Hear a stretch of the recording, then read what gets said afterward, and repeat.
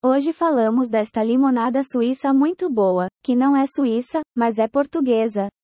Por quê? Você pergunta? Esta coisa remonta a muito tempo, porque a relação entre a Suíça e a República Portuguesa é caracterizada pela simpatia mútua. A convivência social é um aspecto de grande importância entre estas duas nações, devido ao elevado número de portugueses residentes na Suíça, hoje em torno de 260 mil. E pelos suíços presentes como turistas em Portugal. Assim, desta relação especial, nasceu esta receita portuguesa, a que chamou Suíça, esta limonada. Pegamos 4 limões, cortamos as duas pontas e depois faremos 4 gomos cada, retirando a parte branca central do gomo.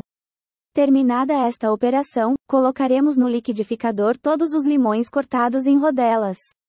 Adicione 800 ml de água, feche e bata por 2 minutos. Depois filtramos com uma peneira, para retirar todas as partes sólidas, e deixamos o líquido. Despeje a parte líquida no liquidificador, acrescente 395 gramas de leite condensado, gelo a gosto e bata por mais 2 minutos. Transferimos a mistura para um jarro de vidro, ou para uma garrafa, como preferir, saiba que o rendimento desta limonada será de 1,5 litro. Despeje imediatamente em copos para se divertir com os amigos. Esta cremosa limonada será uma doce surpresa para suas noites de verão, ou uma sobremesa depois do jantar, que o deixará com aquele sabor fresco de limão na boca. Até o próximo podcast.